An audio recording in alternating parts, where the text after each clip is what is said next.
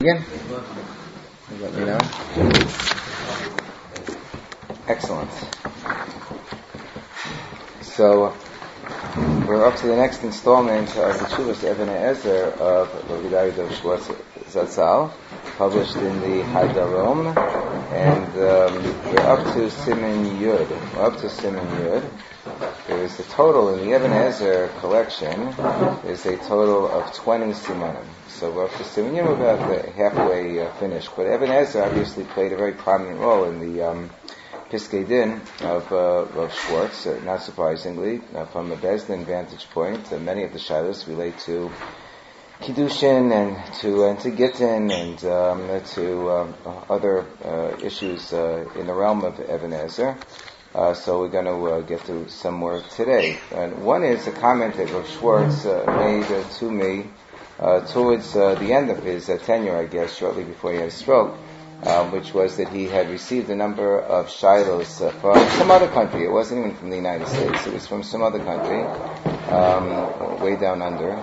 And they were asking him shilos that related to transgender and to sex change and what's the status of the people in the community, where do they sit, as nashim, anashim, do you treat like men or women, for this purpose, that purpose, the other purpose. And he handed me the various shilos, and he said that I can't relate to these at all. That's what he said to me. He said, I'm from a different generation, and I just can't relate to these shilos. It's not for me. It's not for my rabbinic training. And could you please handle these for me?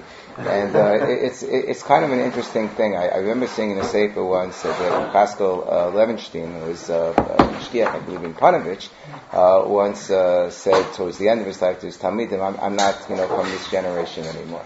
That there were certain questions or issues that were coming in the generation, and Rav Schwartz just felt like he couldn't relate to it.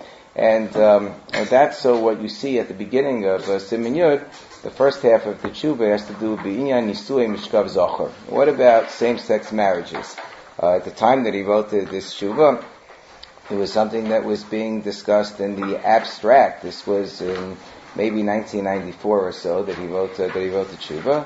And he said, I received, he's talking with the Rav who had sent him, the various shilos. What does he think about a particular conservative rabbi? He says, a mani conservativi, who says who wrote about people who are ensconced, what he says, shikuim, b'derech hachayim shamishkav zacher, in a homosexual lifestyle. And this particular conservative leader, he doesn't call him a rabbi, he just calls him a manik, this particular conservative leader, he says that he has the perverse view, the daituan misiyefis, that the lifestyle of those people who are engaged in these unions, these same-sex unions, that is something that would not be prohibited according to halacha, when it's an explicit pasuk in the Torah saying that it carries with it a chi of skila, that it's a toeva. So Schwartz would get very upset. He was very tolerant of people in general, but not when they would take stands that were clearly neged the Torah. Like, he could get along with non-observant people perfectly fine, even rabbis of other denominations, if they would turn to Rabbi Schwartz and say, we respect what you have to say, we think what you have to say is authentic Torah. We may not know as much as you, we may not practice as much as you, we may not even instruct our congregants in the proper ways as we should, but we understand that what you're saying is authentic. And that was something that he could deal with. But somebody who would get up and he would say, as a matter of a Torah law, that something that's prohibited from the Torah is really permitted according to the Torah, so that would set Rabbi Schwartz off in a very extreme fashion, or a very serious fashion, and he would get very upset. He would get upset at his fellow Orthodox rabbis who would publish things that he felt were neged halacha. He got very upset when he saw that there were various rabbis of Orthodox ordination who would form Batei Din, their own rabbinic courts, without any kind of a shimush and without any kind of a mesorah, without any kind of endorsement from Gedolei Yisrael, and they would start permitting women to remarry without gittin based on their own rationales. and he would be the first to sign letters of condemnation and outrage against individuals, even if they were well-known and well-meaning individuals who would do that sort of thing, because they would be essentially flouting the Torah and the authority of the Torah. So he speaks very strongly in this tshuva as well. He says there's no tam, there's no taste in the sense of there being any svara, any rationale that would justify a homosexual relationship, but there's also no reach.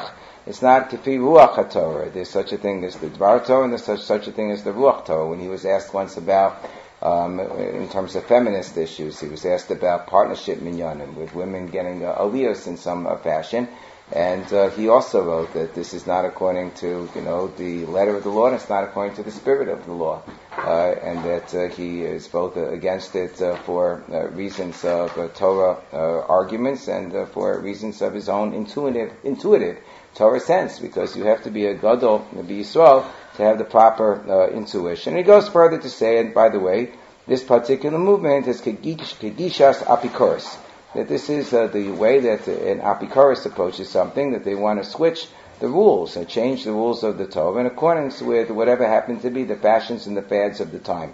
So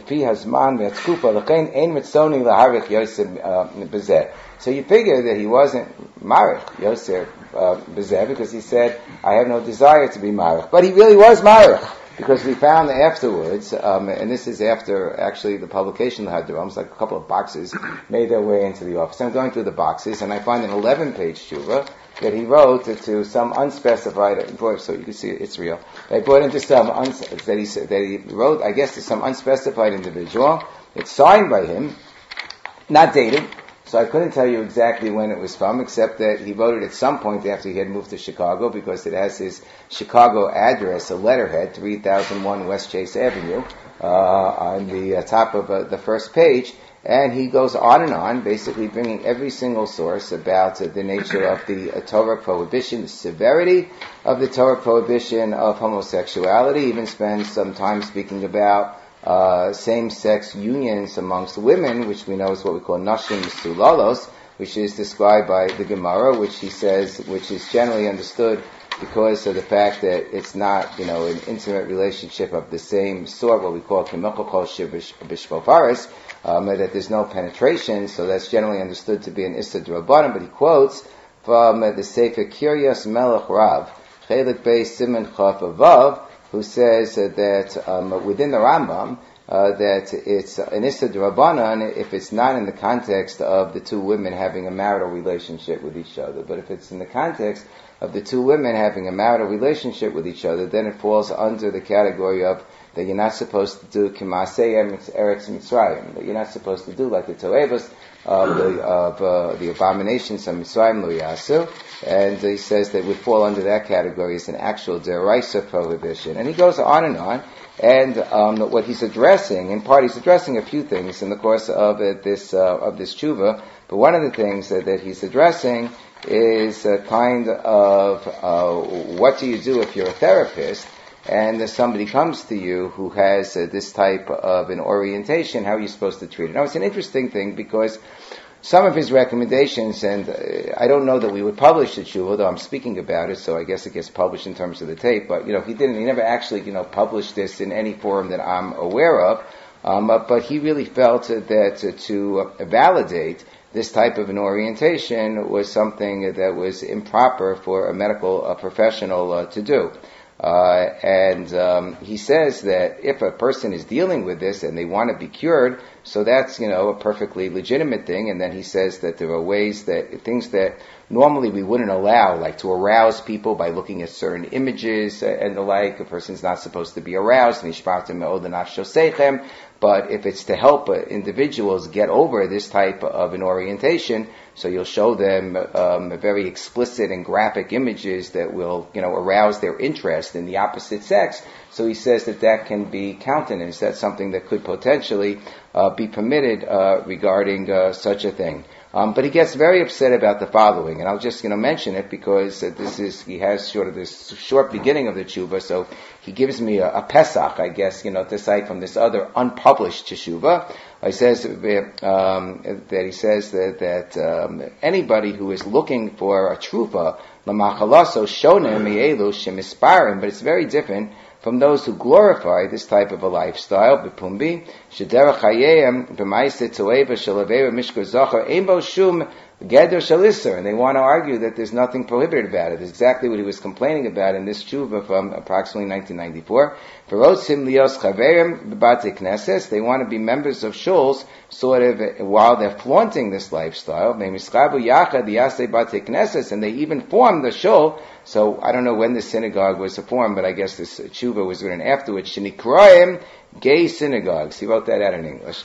Ha'uvda she'ein lohem shum busha al ma'aseh, and the fact that they have no embarrassment for this hamtuavim, maybe osam b'chlal ma'shekasa b'torah orah shelo yakim es divrei haTorah hazos lasos osam. So he says that they are explicitly included. He bases this on a Ramban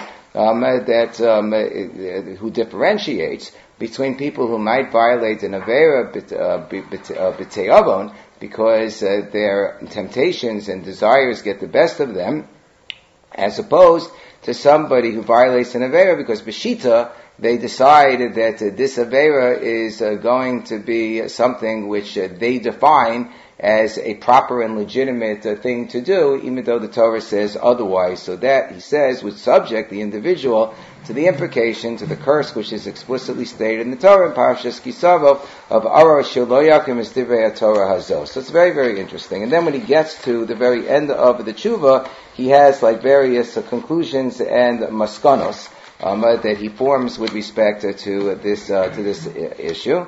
And he says that number one, somebody who does this, b'shita, wanting to feel that this is something legitimate, is considered to be metuav yosef misha b'alei avera.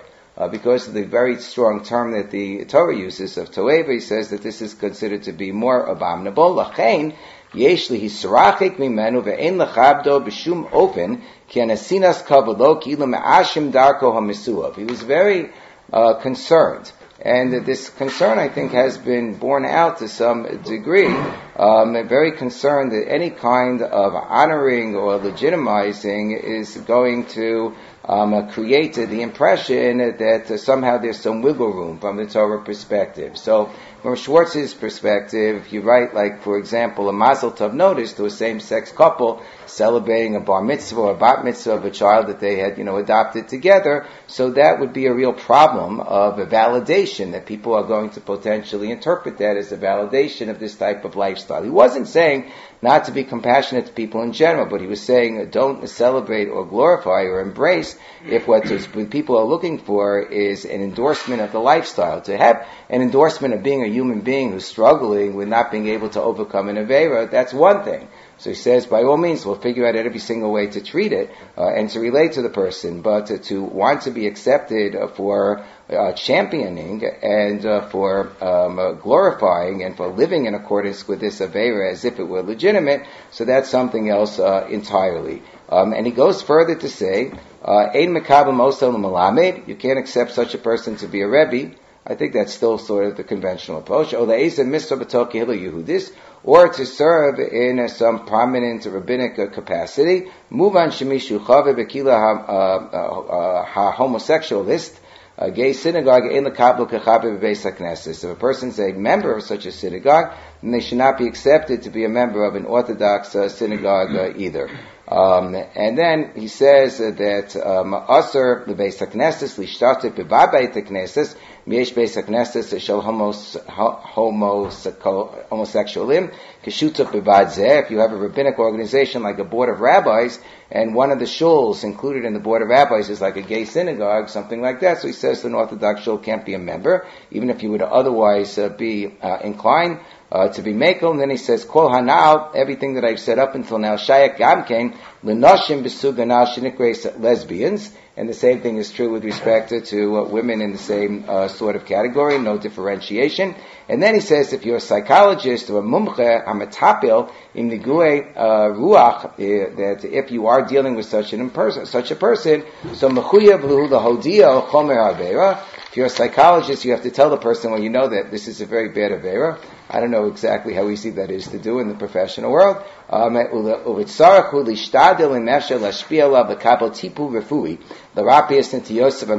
This would be a very controversial view, to put it mildly, in this day and age. With the current, science and understanding of medicine, psychologists, it's not necessarily always such a healthy or easy thing to transform somebody of this orientation. Maybe it's just easier, to sort of work with it, and a person, if they need to get over it, so they can find other things, to do in order to get over it. I know that there's a rabbi in England by the name of Rabbi Chaim Rappaport who wrote a whole sefer on this, a whole book, in English about the subject, how to be an Orthodox Jew while struggling, I guess, with this type of orientation and to live within halakhic parameters. I know that I started reading the sefer at one point in time. I didn't fully understand everything that he was saying, but I don't really pretend to have a perfect understanding of this inyan. I deal with it probably more than Rabbi Schwartz wanted to deal with it, but at the same time, I tell people, you can turn to Rabbi Rappaport and follow, his guidelines to the extent that he's, within the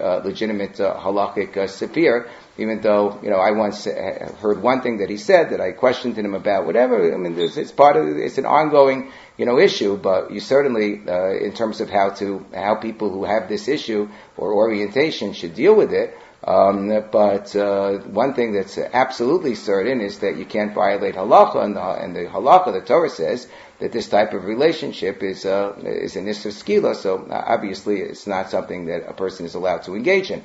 But this idea of conversion therapy that Rav Schwartz is advocating. So I think there was one group that sort of, stood for this notion, and I think they used to give a class in the professional rabbinic course load for the Smicha program at YU, and at one point in time, I don't remember, there was some problem that arose with respect to this organization. I won't mention the name of the organization, but they disappeared. But apparently, it's not such a simple thing to do. Not such a simple thing to do, but in certain cases, it might actually be effective. So that's what Rav Schwartz recommends. That's what Rav Schwartz recommends. And he says that within a particular family, if there is somebody of this particular orientation, so it's important for the family to make it clear that while they would support any kind of therapy to help the person, deal with the orientation, they can't put their stamp of approval on this lifestyle as something that would be legitimate from a Torah perspective, because that could have, number one, it's not true, but number two, it could have a detrimental effect on other members of the family and also a detrimental effect on other members of the community. So, Rav Schwartz, it's a very interesting thing. I don't know what the context was in which he sat down and he wrote this, 11-page tshuva, and I don't know where it eventually went. I know that it did get signed. I found another tshuva of his, also sort of in the realm of Yerodei, in the kashrus realm, in which he dealt with the vinegar controversy, where there was some vinegar that was being sold that was being certified by a kashrus agency, and then it was discovered that, somebody wasn't paying attention sufficiently, whatever it was. These things happen, people make mistakes, but it turned out that the vinegar was coming from Stam Yenam, and it had affected many, many products, and the question within the kashrus industry was whether there was any room to be mekel b'diavad based on various svaros. I know the Rav Shechter wrote a whole kunturus at the time. It turns out Rav Schwartz also wrote a kunturus, but it wasn't signed, and I don't know if it was sent to anybody, if it was solicited by anybody, but I found that kunturus as well. But that one wasn't even signed. This one at least was signed. But again, it's not clear whom it was sent to, whether, he intended to send it to somebody, but I figured that it was of historical interest, and there certainly was reflective of Rav Schwartz's own personal views on the subject, and I felt was, at least in the context of this tshuva, this published tshuva that summarizes some of his sentiments, it was kedai to flesh out those sentiments a little bit by reading some of this tshuva. Given that, how do you think he would have let's say, advised YU in that whole recent controversy with the club and so on? I think as a Rosh Yeshiva of YU, I'm not supposed to speak about it while there's an ongoing lawsuit. Yeah. Does he explain how this might be different from somebody who's Mechalo Shabbos B'far Hesya, or a shul that holds, reform that holds B'far Hesya? It's also skila. It's also an Isser skila. Do we allow a member in a shul, if the member is Mechalo, drives to shul on Shabbos B'far Hesya? No, maybe he would have said the same thing if the name of the shul would have been, Mechali Shabbos B'far Hesya shul, and they were celebrated it and had, parades about how wonderful it is to be Mechal Shabbos. Maybe he would have said the same thing. That's just the name. That's just the name. That was the problem we had with this. That won't Right. allow Mechal Shabbos to get an aliyah. I'm talking about the ones who do allow it. So right. how is that different than So I think that he was saying that the problem was that they were legitimizing, these activities according to the Torah. He says one thing, and I think it was easy for him to get along with Reform rabbis, even conservative rabbis as well, because they, at least in this day and age, I don't know if it would have been the same thing, 150 years ago when people were more ideologically driven. Now I don't think that there is that same ideological drive that people are conservative rabbis because they bedapka going against orthodoxy. It's because, they didn't have the same background, they didn't have the same education.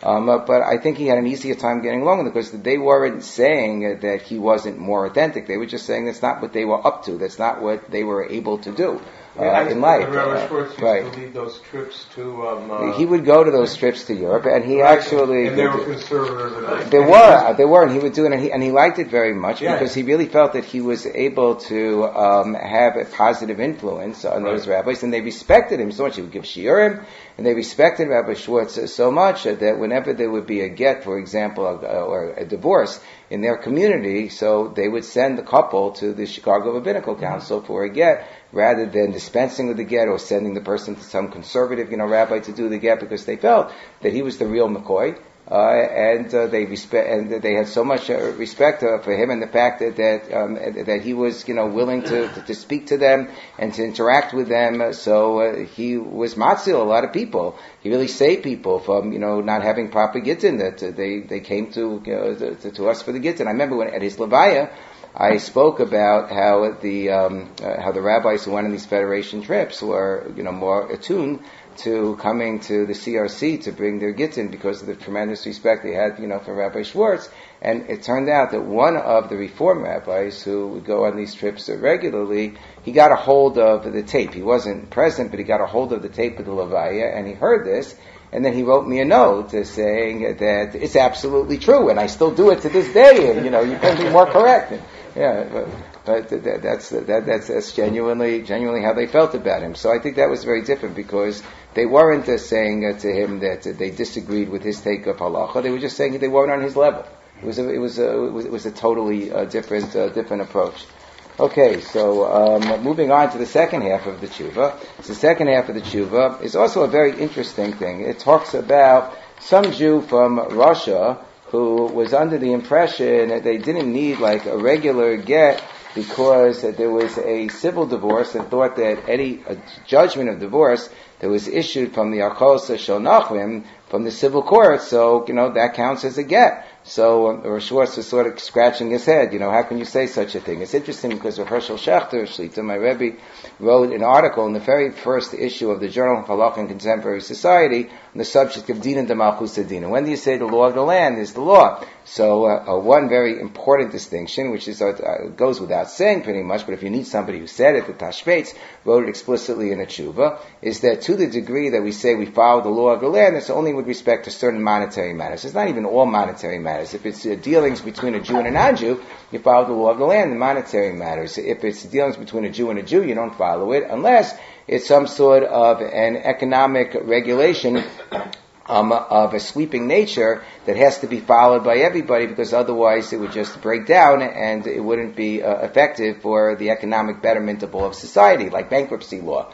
where you couldn't have like two private parties in a bankruptcy proceeding. There's a Jewish bankruptcy debtor and a Jewish creditor says, between you and me, so we don't need to follow this bankruptcy stuff. You'll pay me, the money you owe me, and everybody else you're following the bankruptcy laws. So then the whole system would break down. So can't have preferences, when it comes to a bankruptcy proceeding. But really, even with respect to most monetary laws, we don't apply dina de malchusa dina when it comes to monetary dealings between two Jews. But to the extent that it does apply, it only applies in the monetary realm, like with respect to bankruptcy law, Rav Henkin wrote with respect to rent control laws, but it does not apply in the ritual prohibition realm.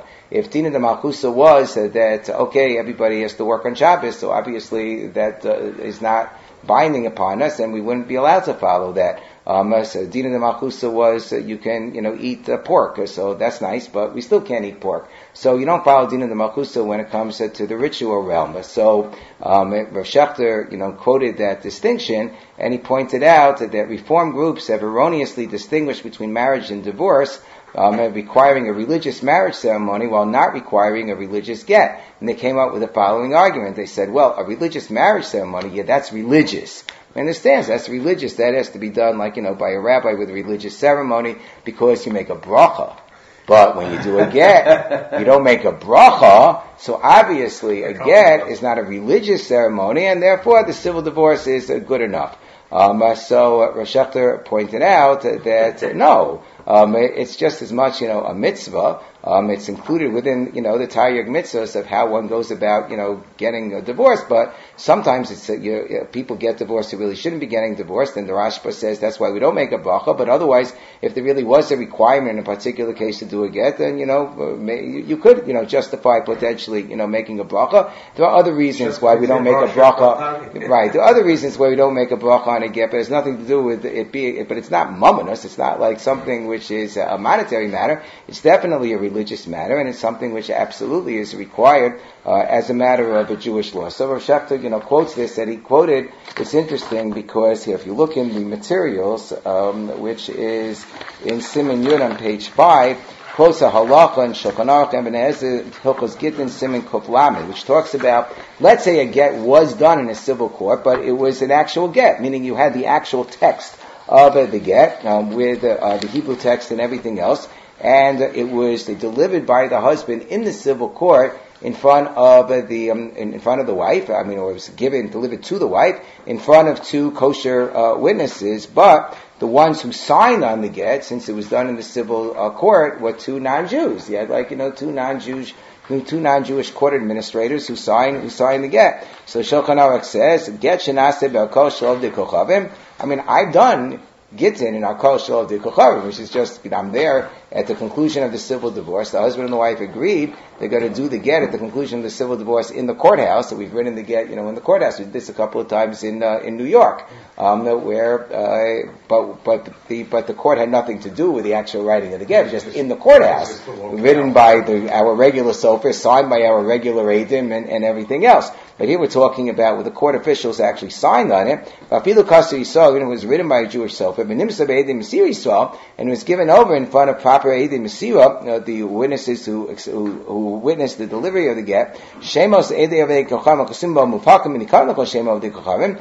Even if the two non-Jews who signed the get, you could tell they were non-Jews, so you wouldn't rely upon them to be the Eidei Mesira per se. We know Eidei Mesira Karatzi, right? That the ones who really effectuate the validity of the get are the Eidei Mesira. We have the Rabbi Eliezer, the Lake on the Mechash, Dilma Asin Mismach Alaya, so we're not worried you're going to rely upon them to be the Eidei Mesira. Apilu Hachi Pasul. Nonetheless, it's going to be Pasul. Why is it Pasul? So there are two possible reasons that the Meforshim quote. One is that it's a gezerah, but we're worried that if you allow the non-Jews to sign in when we know that these are clearly non-Jewish names, Nicholas Ben Christopher or something, where you could tell that it's a non-Jewish name, but maybe you'll end up relying, upon another case where it's not so clear, and then you're going to not know that the people are not Jewish, and you're going to use them as the Eidim Mesira. So in which case, the get is definitely going to be batel. So therefore, we don't allow it. The other reason that's given is that even though we say that Eidei Mesira Karti, we also require good Eidei Chasima. That's Mipnei Tikkun Olam. Because so, even if you don't have, if you're going to do Eidei Chasima, which we do in every single get, you want to make sure that they're also kosher. So, for these two reasons, even if everything else was perfectly kosher, except that you had the two court officers who were not Jewish signing on the get, we still would say that it's possible that the get would be no good. So that's what Rav Schwartz quotes in this tshuva. But then he says that there's another reason that we could potentially be makel over here if this Russian husband, is refusing to give a proper Jewish kosher get to his wife, and that's because they got married in Russia. So he says, Efsha sheyesh lahakos is 4 lines in the bottom in the Siman Yud. La'aseh lo het nisuin kimen she'achisun shlo nase vaki de rishima biria shel memshela communistis. That maybe in this particular case, the woman is not available anymore. The man wants to get remarried, and he's presenting us with a civil divorce, which obviously is meaningless.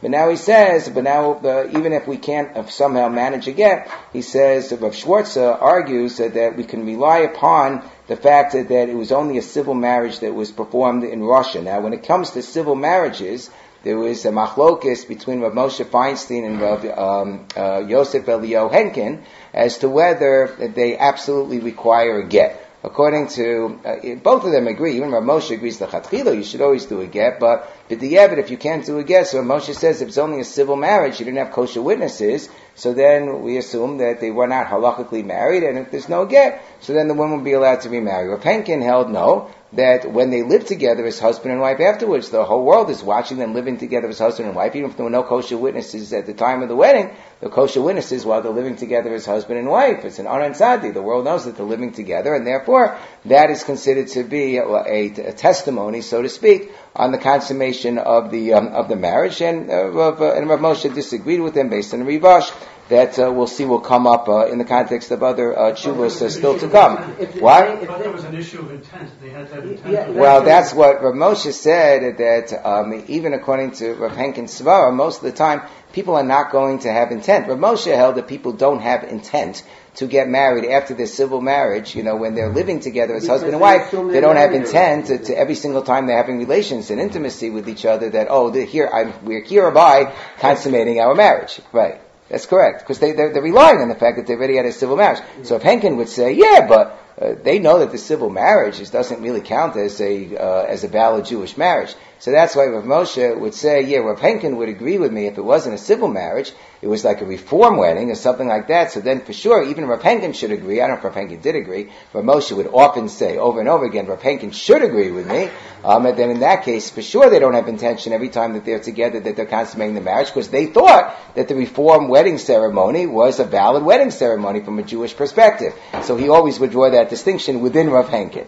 But even within the civil marriage context, they disagreed. However, Rav Schwartz liked to point out that if you looked at the writings of Rav Henkin himself was meko with respect to Russian marriages that were performed in communist Russia, because he said for sure there it's not a marriage altogether, because a marriage denotes some type of exclusivity. Apparently in Soviet Russia, the understanding, I don't know exactly where, when, or how, but the understanding of the people when they got married was that there is no exclusivity per se, that there's some sort of a ceremony, but it's free reign. So you want to be with somebody else's husband, with somebody else's wife, then that's okay. There was no sense that there was, just like it was a completely communist country, there was no sense of any kind of sanctity of the marital bond. So for that reason, he said the marriage is counted as a gornish. That's explicitly written here. It's in the Lev Ibra, page 20 of Henkin's writings, when he speaks about Erusei Arkos. And he speaks about that if you get married in Arkos in a civil court, so he holds in general you need a get, but then he has an amnam. He says a however clause. It's good if you're going to have a very, very big chumrah, so it's good to have a however clause, like an escape hatch, However, I'll give you this one carrot where you could be makel, and Rav Schwartz used it in this particular case.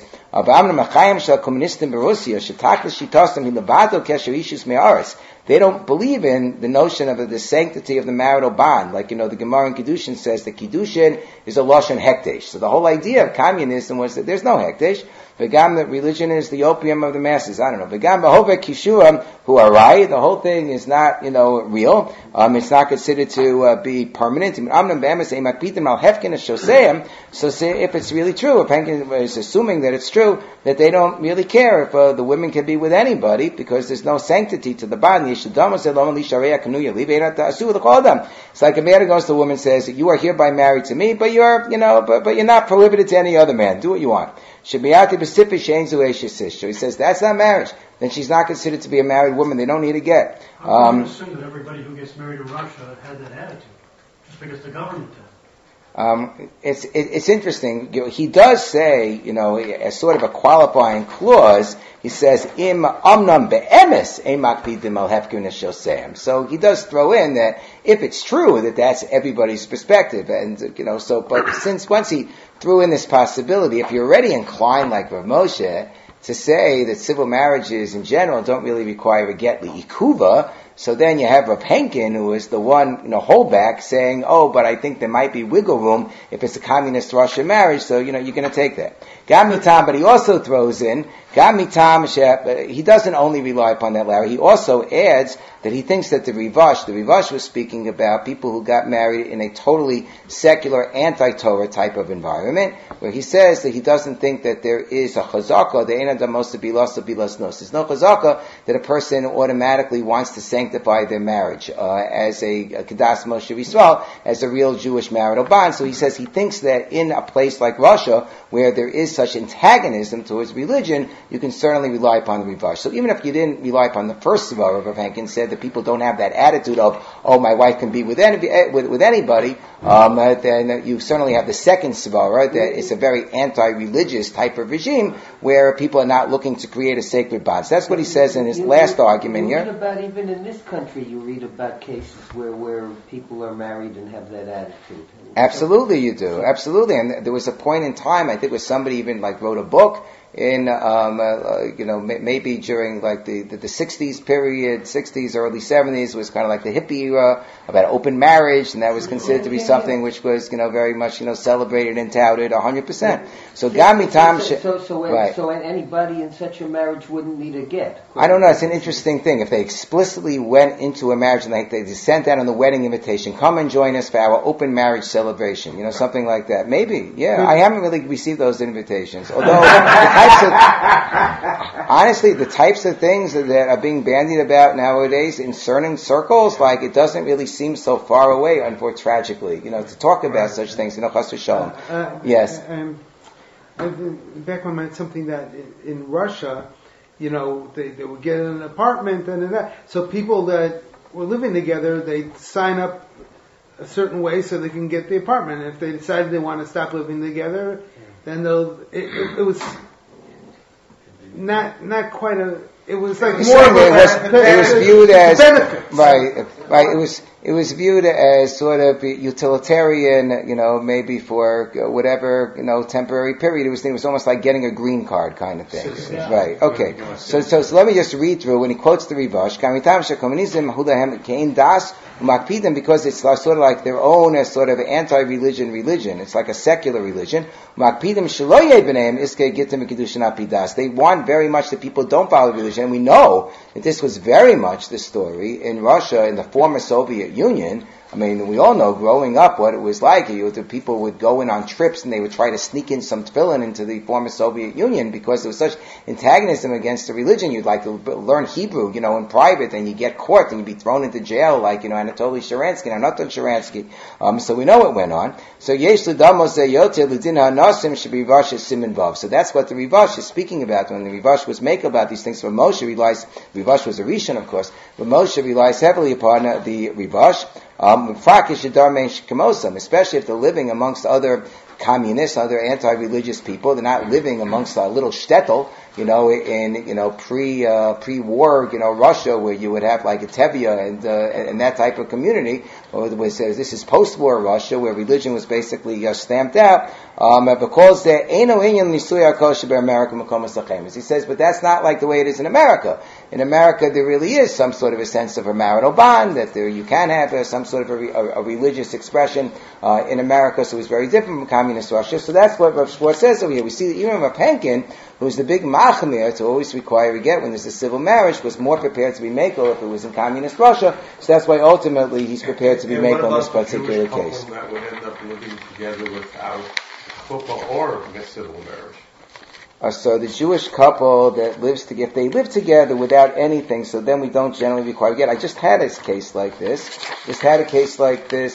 Maybe a week ago, where somebody, asked that question. A couple living together, nobody considered them to be married. They didn't hold themselves out to be married. Just living together. That's Gornish McGornish, in that particular case. Similar to what we have in the Rivash. Take a look at the Rivash. It's on the top of page 6. It's very important, because Moshe very much relies upon the Rivash, especially when he deals not only with civil marriages, but also when it comes to reform marriages. So this is source Gimel. Rivash Sif, so he talks about a woman who came from a particular place where everybody these were anusos, where they were forced into essentially living lives like heathens. They were living lives of idolaters. And they were surrounded, particularly completely by idolaters. And a person got married, to somebody else who may have been halachically Jewish, but it was in the context of this idolatrous society. Shlo kitsha ve'edim, there were no witnesses there. Lo nisis lo ba'asara, there was no kind of wedding ceremony and all, certainly no sheva brachos, no witnesses, no chuppah. They only got married according to the idolatrous ways of the society in which they lived. And with their own priests who were pronouncing the rites, because remember, these were anosim, so they were doing everything according to sort of Catholic rites, if you can imagine, almost like a church ceremony. But they happen to both be people of Jewish descent. So the question is, do you need to get? There are other friends who are also anusim, so they all knew about this. So there were other Jewish people that knew that they were together. So do they require a get? But they're basically living kind of like a Christian life. And then she even got pregnant from this man, so they really were living together as a married couple. And then the man said bye-bye. And he went on a trip at and he never came back. Now the question is, so what happens to the rest of the life of this woman? What do we do? So the Rivash, that was the Shaila. The Rivash said that this is not this type of a marriage that's performed in accordance with the ceremonies of the Yochacham and the Kahane B'mosam, and with their own priest, she'emem kshash kiddushin. He says, I don't think it's a kshash kiddushin. And he says, even if you did have Eidim Ksherim there, the way that they performed their marriage was, do you lawfully take this woman, do you take this woman to be your lawful, wedded wife? Do you take this husband to be your lawfully wedded husband? I do, but there's no Mesiras Tabas, there's no Kiddushin, that's effectuated through the giving of a ring, Nasanhu ve'amarhu, he says, Harayat Mekudeshesli b'Tabas, so it's not being done according to the Jewish ceremony, so therefore he says, so of course, the wedding is absolutely garnished. The only thing that happens is that the priest, Komim Mevayachos Kol Gadol, he makes, a very, a dramatic singing presentation, in which he marries them off, and he gives them a ring, so maybe, he's married to them, but the priest gives a ring to both of them. Here, take a ring, so he says, and he says that even when they have their intimate relations afterwards, so you'll say that so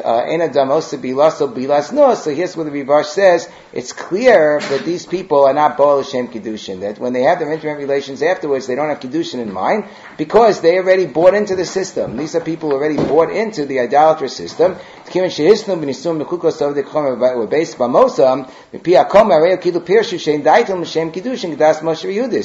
they're going along with the whole ceremony and the whole, with all the bells and the whistles, and the pomp and circumstance, so to speak, so then it's clear that they're saying we're not living a life of Kedas Moshe Yisrael,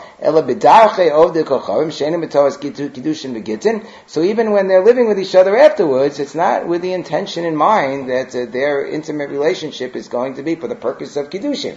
In their mind, this is their Kiddushin. This church wedding is their Kiddushin, since it doesn't count for anything, so therefore they're not married then, and they're not married forever afterwards. They lived, So he said the woman that pregnant, the woman who had the baby would be free to marry. Should be free to marry anybody. That's 100% right. Why Yeah. would this be different from two people who go, two Jewish people together dating, whatever it is? They say, our parents are fighting, forget the rabbi, let's go to court, we'll get married together.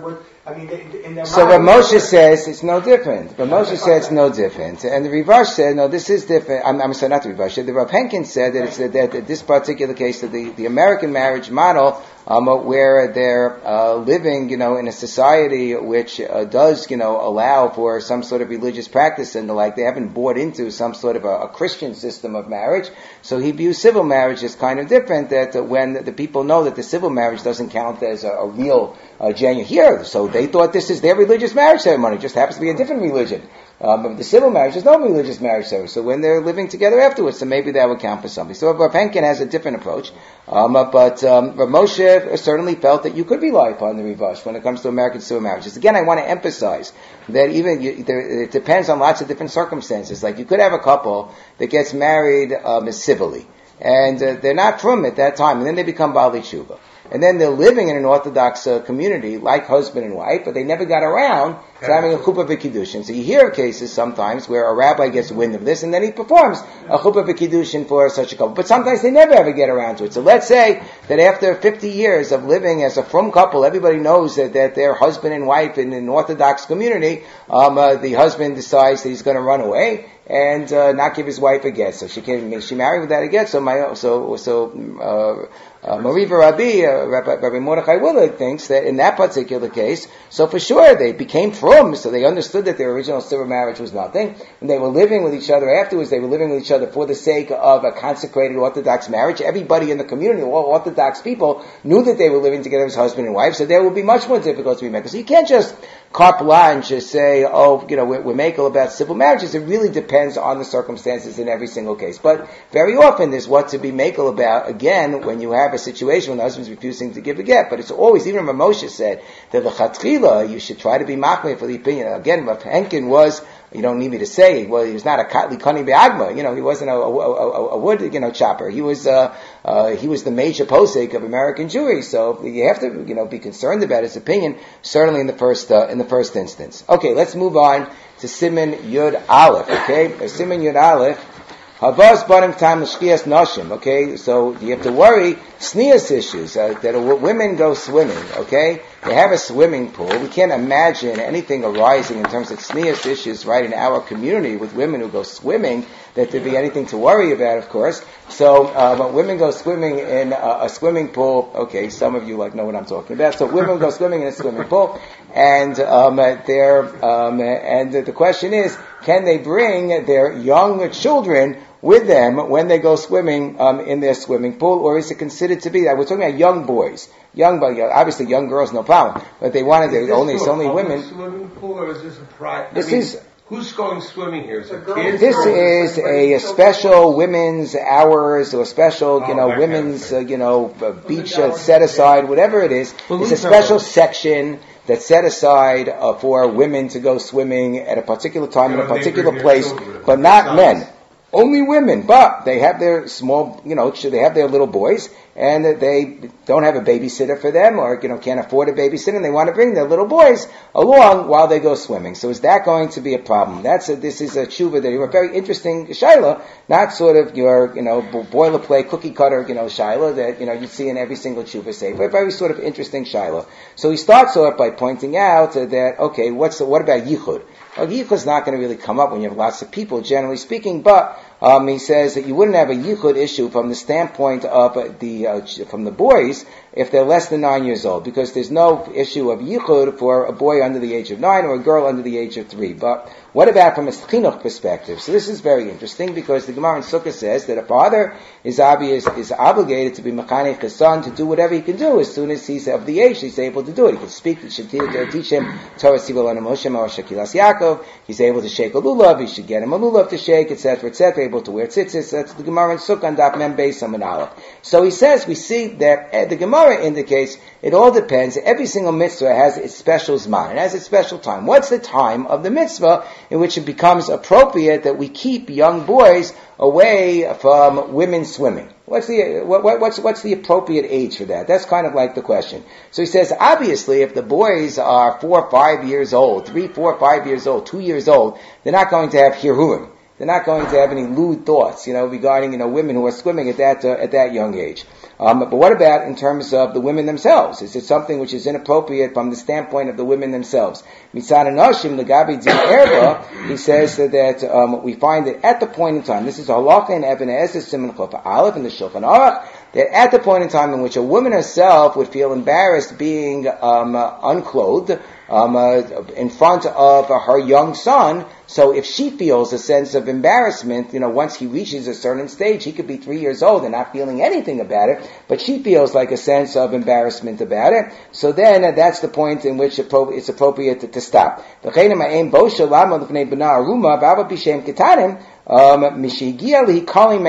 At the point in time in which she feels uncomfortable about disrobing in their presence, and then even if, very often it'll be the case, a little boy is going to crawl into his mother's beds and want to, sleep together with his mother. I've seen it. It happens, Taka. But at the point in time in which she becomes sort of uncomfortable about the nakedness quotient of it, then she should make sure that she's wearing, she's fully clothed. Because there is a certain point in time, might not be uncomfortable for the child, but it becomes, uncomfortable for the mother. So he says that there certainly, is a point in time, if you reach that point in which the women would be uncomfortable, so certainly that is, a consideration. And then he goes into, we also know that we're not allowed to feed a child nevelus. Like if a child is eating non-kosher, so the Beis Din is not obligated to separate the young child from eating non-kosher, though a father is obligated. But the Magen Avraham says that this is only, even the father's obligation to take away like a non-kosher from the child is only at the point in time in which the child has some sense of Havana. But if the child's like mamish, 10 months old, and the child is, a year and a half, and the child has no Havana whatsoever, then that rule doesn't apply, although obviously you're not allowed to feed the child even at that age. So that's the question, okay, you're never allowed to be what we call ma'achilan oso biyadayim. You're never allowed to actively feed the non-kosher to the child. So is this similar to like feeding the non-kosher to the child if you're going to bring this child to this place where the women are bathing?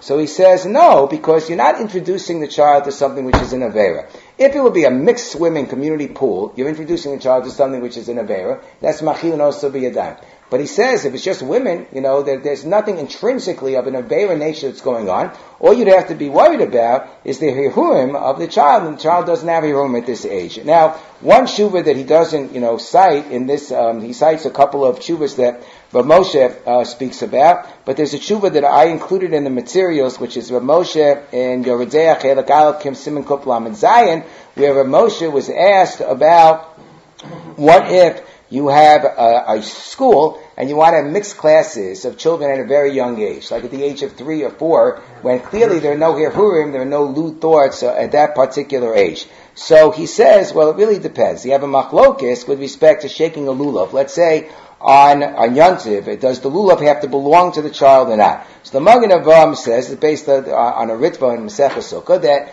in order for the child to fulfill the mitzvah of chinuch, the child has to fulfill it with all of the hidurim. It has to be kachshero, the mitzvah has to be 100%, in accordance with all specifications. So if it doesn't actually belong to the child, you just loaned it to the child doesn't fulfill his mitzvah. So if you fulfill the mitzvah on the first day of Yontiv, you give the lulav to the child to fulfill the mitzvah, you have to give it to him as a gift. Problem is the child can't give it back to you as a gift. Right. So on that basis, so the Magen Avraham would say, so you're going to observe 2 days of Yontiv, in Chutz La'aretz, you better buy a special extra set of lulav and esrog for each one of your children, so you're not going to have, this issue.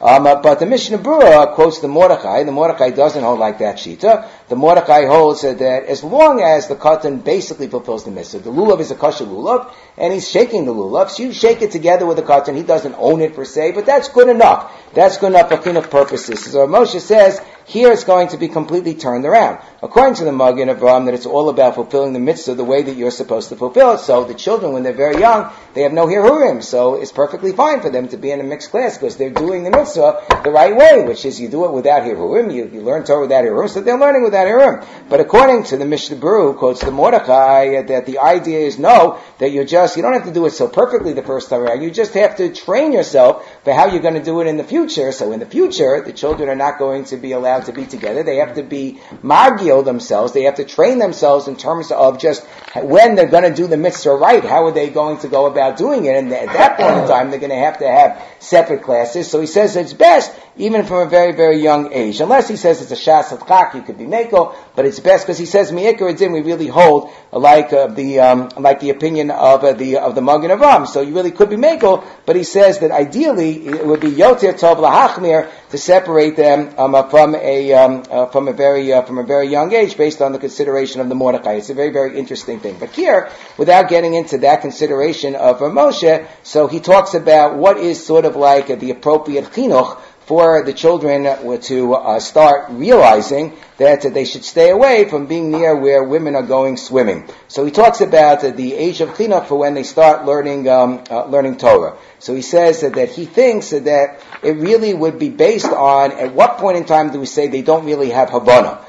So when we say that they should start learning Torah, so that's when we assume that they generally have Havana. So he quotes the Shulchan Aruch in Yeridea, which says, Machnise matinokos lislamed ben heishanim shlemos.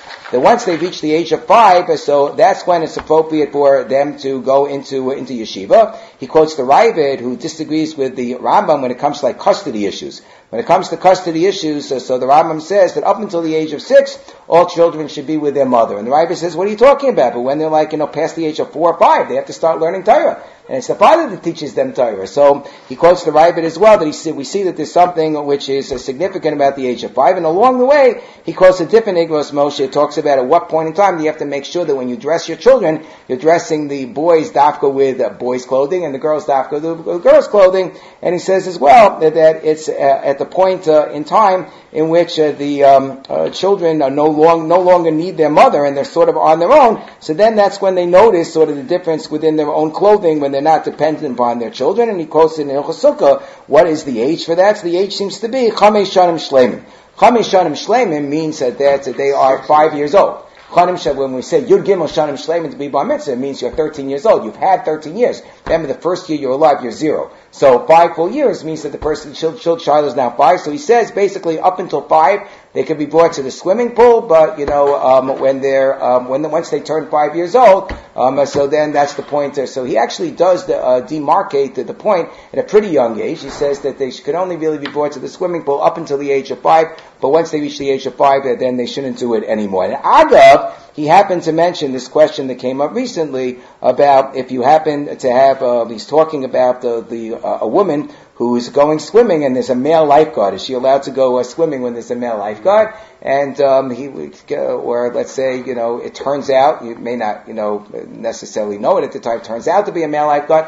So Moshe said there may be some room, at least in terms of a lifeguard situation, where the person knows that if they try any hanky-panky, they're going to lose their job, and they have to pay attention just to save lives, and the women have the right to be there, so he can't be the one who's going to stop them from being the place where they're entitled to be. But he says that if the woman is a particular Yurei Shemayim, or she's the wife of a Talmid Chacham, okay, so, that includes, between those two categories, you have basically all of, Chicago covered. So then it's appropriate to be Machmir. I found that was, but he says, in our particular case, that's not the Kshash. We're not talking about a male lifeguard. We're only talking about, little boys. Alright, I saw a couple of hands up. Yes?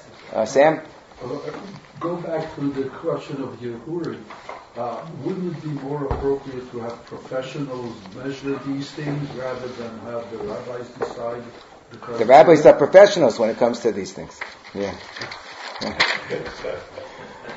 Okay. Any other questions? Speaking as a rabbi. Okay, good. So Miyas Hashem, next time we're going to pick up from Siman Yud Beis. Next week is Purim. The following week I'm in New York. So Miyas Hashem, we'll meet again in 3 weeks.